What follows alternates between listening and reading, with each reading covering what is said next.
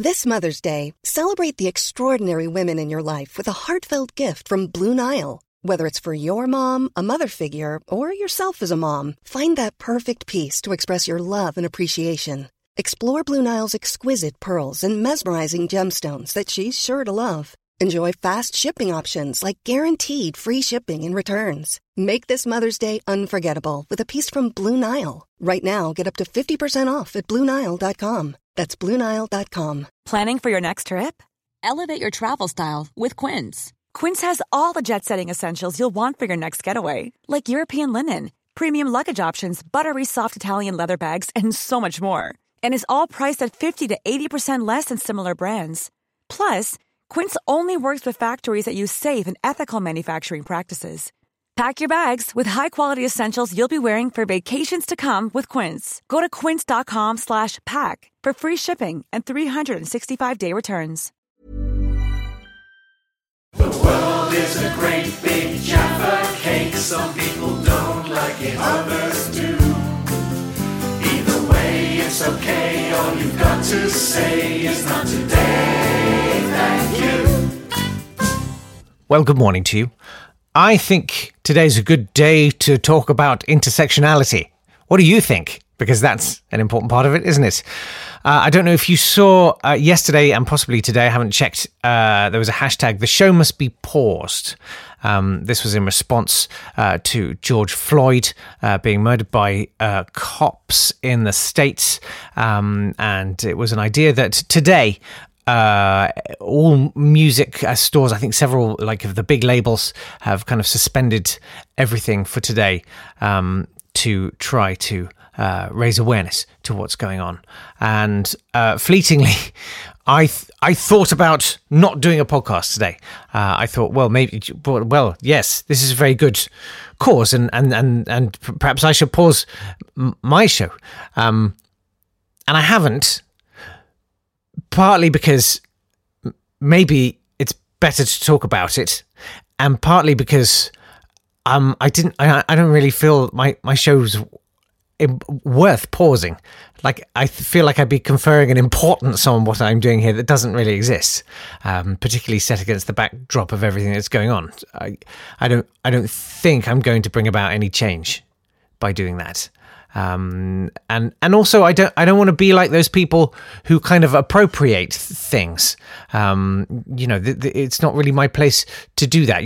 When people say, when Prince died, and people no, because actually when Prince died, it affected me personally on a really deep level, because his music actually meant more to me than you could ever imagine. Prince honestly has been my inspiration as an estate agent in St. Albans.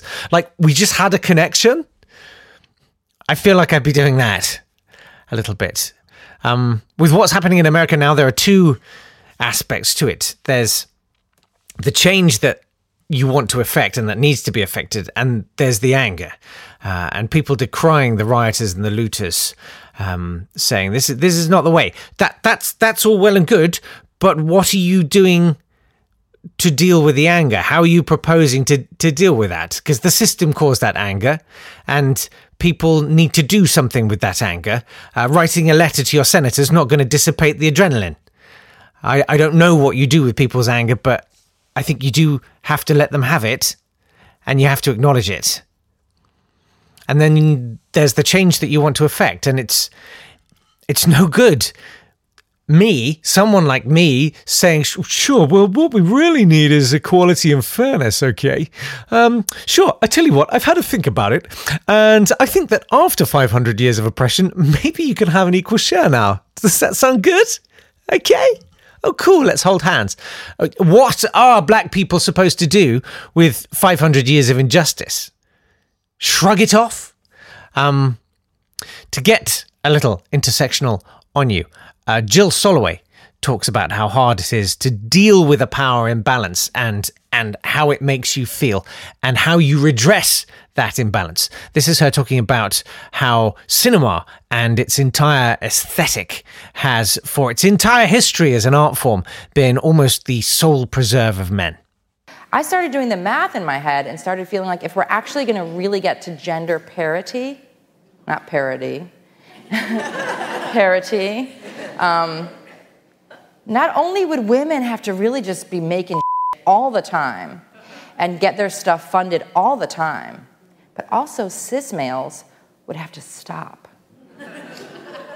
And that's what I said at Northwestern. It didn't go over well. I was like, cis men, where are you? Are you guys filmmakers? Okay, can you do me a favor? Can you just stop making things?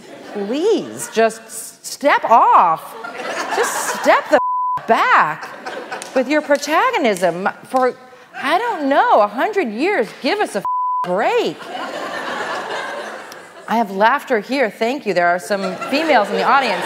It did not go well with these young cis males who had just gotten to Northwestern and were so excited to make their first films. Here came Jill Soloway saying, please don't, actually. And another problem with this asking cis males to stop, then you have to come up with, well, what are they going to do? And I know that if they were like, fine, we'll just go sunbathe in Central Park. And if I went to Central Park and saw all the cis males sunbathing, I'd be like, that is not fair. This did not turn out right for us. So that's going to take some thinking also, what we want the cis males to do while we're asking them to stop. This whole talk by Jill Soloway, by the way, is one of the greatest things I've ever seen, if not the greatest. Have a look. It's on YouTube. Jill Soloway, Solo Way, on the female gaze. That's Gaze. I try to let it inform everything I do. That sounds really boasty, but I genuinely, with a sort of a goodwill, do. In her talk, she articulates the frustration and the rage and the grief of dealing with chauvinism, and I'm ashamed of how much it opened my eyes, for all that I secretly like to flatter myself that I'm an empath.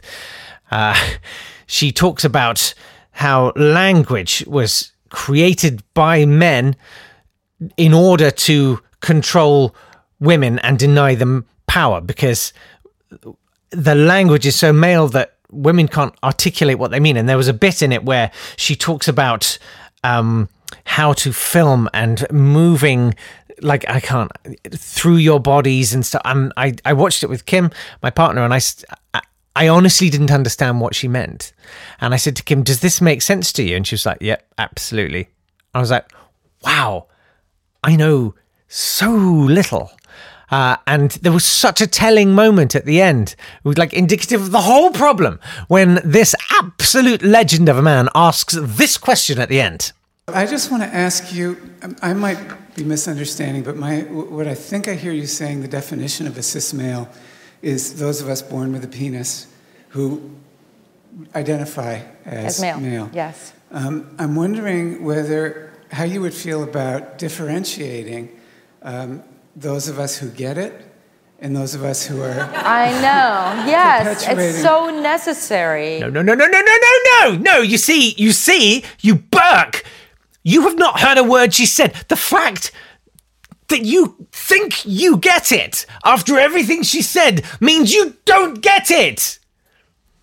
Your whole focus of your life now is to devote the rest of your life trying to get it and accepting that you will never get it, but trying with as open a heart as you can to get it. There are some difficult truths to confront. One of them is that the truth is everybody has their cause célèbre. Everyone has their little pet thing that speaking of pets, right?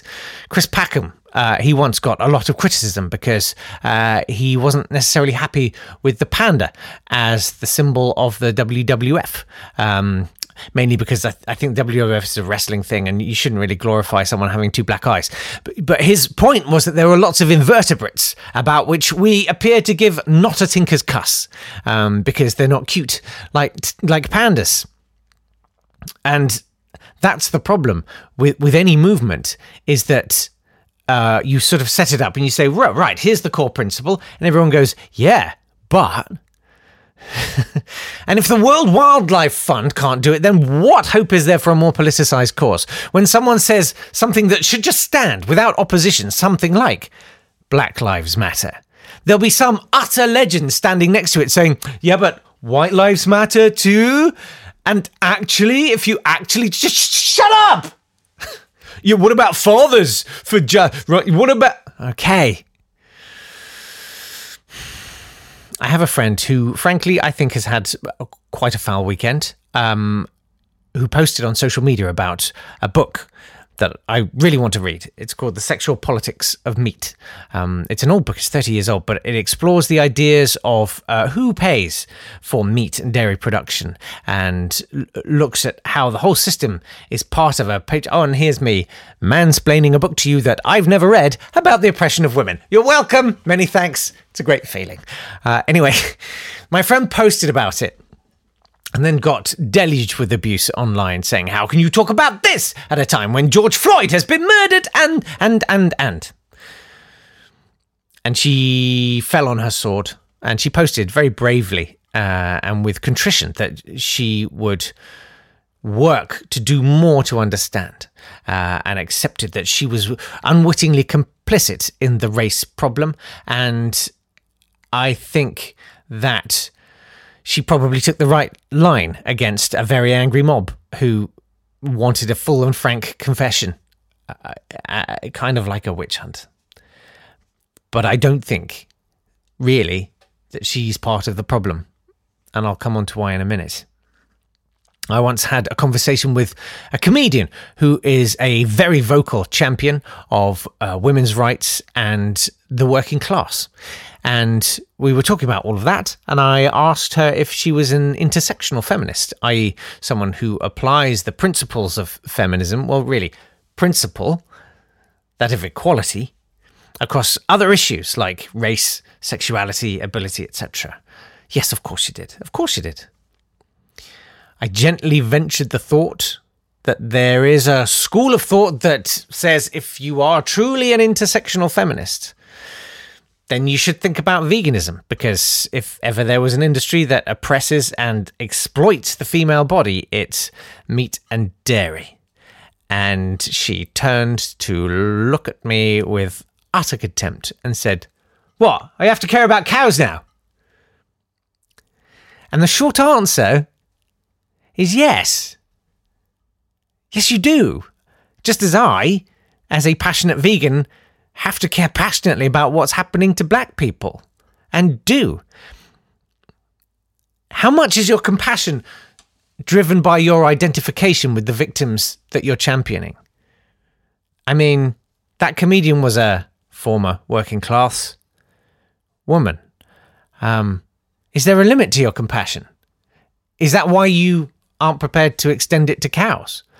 Or is it just that you really, really like eating them, and to hell with their wretched lives?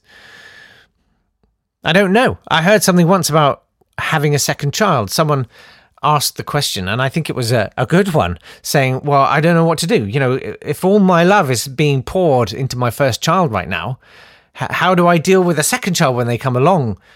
How will I have enough love? And the answer someone gave was brilliant. It was so simple. They said, it's like you just make a new folder in your head.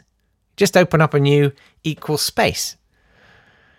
We don't generally consider that there's a limit to our love. So why should there be one to compassion? Coming back to the issue of the day, I am unquestionably guilty of not committing enough thought to the cause of Black Lives Mattering. And that doesn't mean I'm not completely behind it as a movement. It does mean I should learn more and listen more and try to empathize more.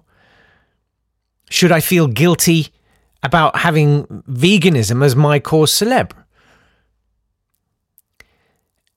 And it's hard, but I don't think I should feel guilty. It's important that there are cause célèbres, because if there wasn't that diversity and specialism of it, there wouldn't be any donkey sanctuaries or women's shelters or immigration lawyers or disability access campaigners. Everyone can't do everything, and the infinite variety of human beings is part of the joy of us. It does come down to how much deep down you can commit to equality. I hope I can be honest enough to say that the truth, however unpalatable, is that there's a cutoff point to my commitment to equality. And it comes down to, if I had to choose between using a medicine made out of sheep or my child suffering harm, I would take the medicine for my child. Does that make me a hypocrite? No, I don't think it does. I think it means that ultimately I have a very human final cutoff to how far I can extend my principle of equality. Some people's principle doesn't get as far as the sandwich they have for lunch. Some people decide not to pay women as much.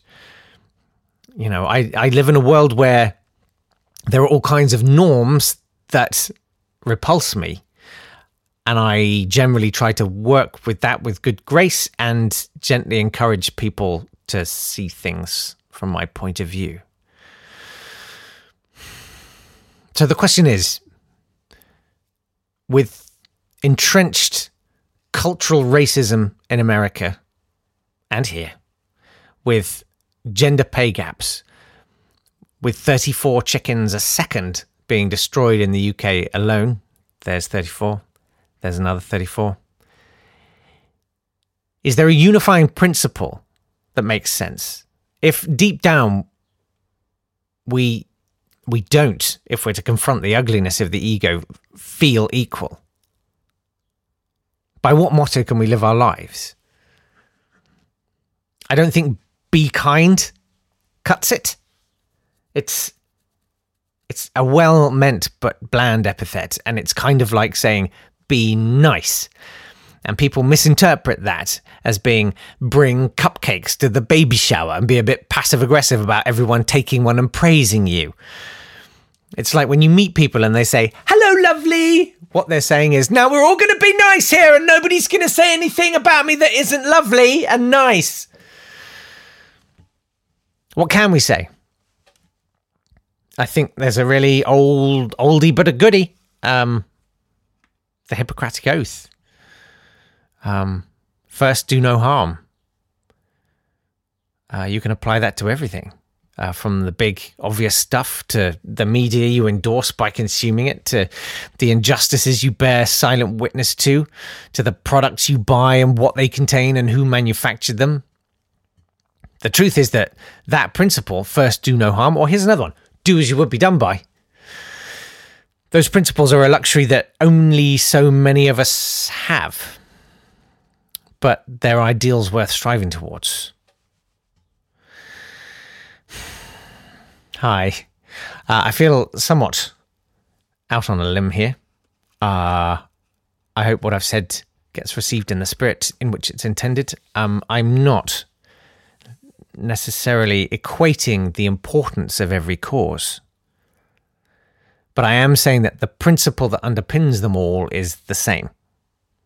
So anyone committed to any one of these causes should respect the intention of anyone else committed to one of the others. Because that impulse to do that, to make that change, came from the same place as your impulse for your cause. And with time and goodwill, we'll all readily pull together with each other, because there is no limit to compassion. I'm gonna stop there. We'll do some jokes tomorrow. Bye. This has been a Swanburst Media production.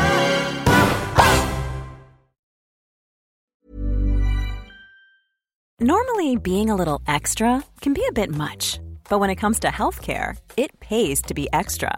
And United Healthcare makes it easy with Health Protector Guard fixed indemnity insurance plans. Underwritten by Golden Rule Insurance Company, they supplement your primary plan, helping you manage out-of-pocket costs without the usual requirements and restrictions like deductibles and enrollment periods. So when it comes to covering your medical bills, you can feel good about being a little extra. Visit UH1.com to find the Health Protector Guard plan for you. Even on a budget, quality is non-negotiable. That's why Quince is the place to score high-end essentials at 50 to 80% less than similar brands. Get your hands on buttery soft cashmere sweaters from just $60, Italian leather jackets, and so much more. And the best part about Quince, they exclusively partner with factories committed to safe, ethical, and responsible manufacturing. Elevate your style without the elevated price tag with Quince. Go to quince.com/upgrade for free shipping and 365-day returns.